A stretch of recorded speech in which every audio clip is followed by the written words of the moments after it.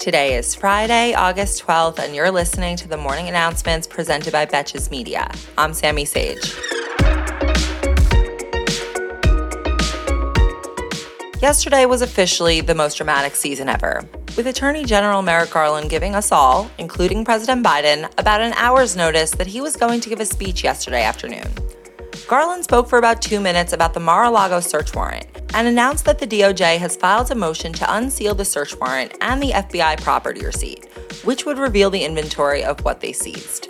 Garland also confirmed that copies of both the warrant and the property receipt were given to Trump's attorney on site during the search, which is shockingly at odds with what Trump's adult sons have claimed about the search. Garland is also clearly taking the reaction by Trump and his supporters against the FBI quite hard, and he closed his remarks by making clear that he does not want the integrity of the DOJ and the FBI questioned, and that he personally approved the warrant, which his attorneys speak for, tell Cersei, I want her to know it was me. We won't know more specific things about the search until the warrant is unsealed, but late last night, the Washington Post reported that some of the documents that agents were looking for contained details about nuclear weapons and possibly other national security issues. Trump now has a deadline of 3 p.m. today to formally object in court to the unsealing of the search warrant. In the meantime, let's hope that whoever's at the Pentagon isn't one of those people who deletes the emails you get when your password might have been compromised.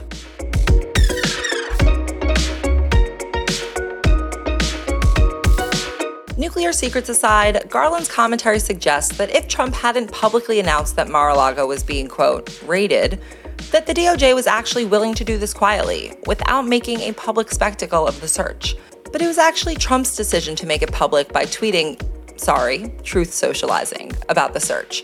If he hadn't done that, us normies wouldn't even be aware of the search, and now Trump wouldn't be facing a deadline of 3 p.m. for it to potentially be released. You can't count on the Trump family for much, but you can count on them to reveal all their crimes.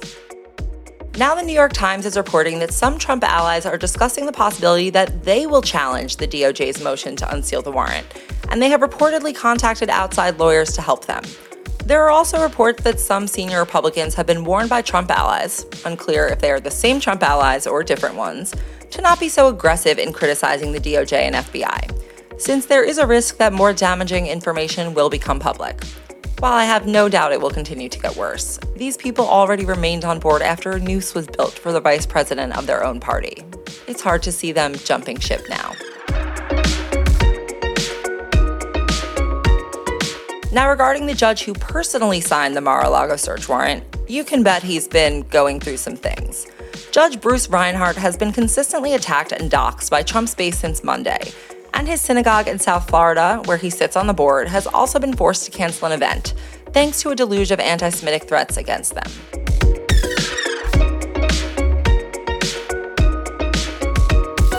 And also yesterday, an armed man went to an FBI office in Cincinnati with the intention to murder agents. He was killed by law enforcement after a chase and a standoff. This comes amidst concerning chatter and violent threats against federal agents this week on popular right-wing platforms. And it will come as no surprise that this guy who attacked the FBI office was also at the insurrection.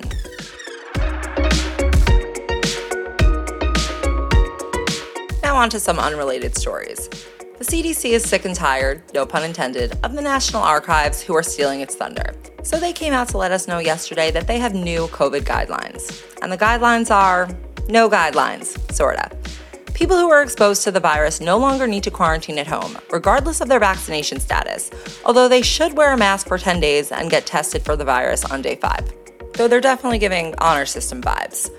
And in case you aren't ready to give up your I've been exposed to COVID card, the CDC still says that people who test positive should isolate for at least 5 days.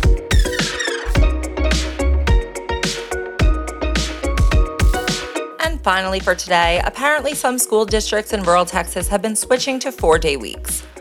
And no, it's not because of some mental health work-life balance experiment. It's actually due to the teacher shortage. School districts in rural areas across Texas have been testing out shorter work weeks to attract and retain teachers, especially when they don't have the funds to give pay increases like larger school districts do. Some schools are adding more hours to the 4 days to hit the required number of school hours, while others are extending the school year.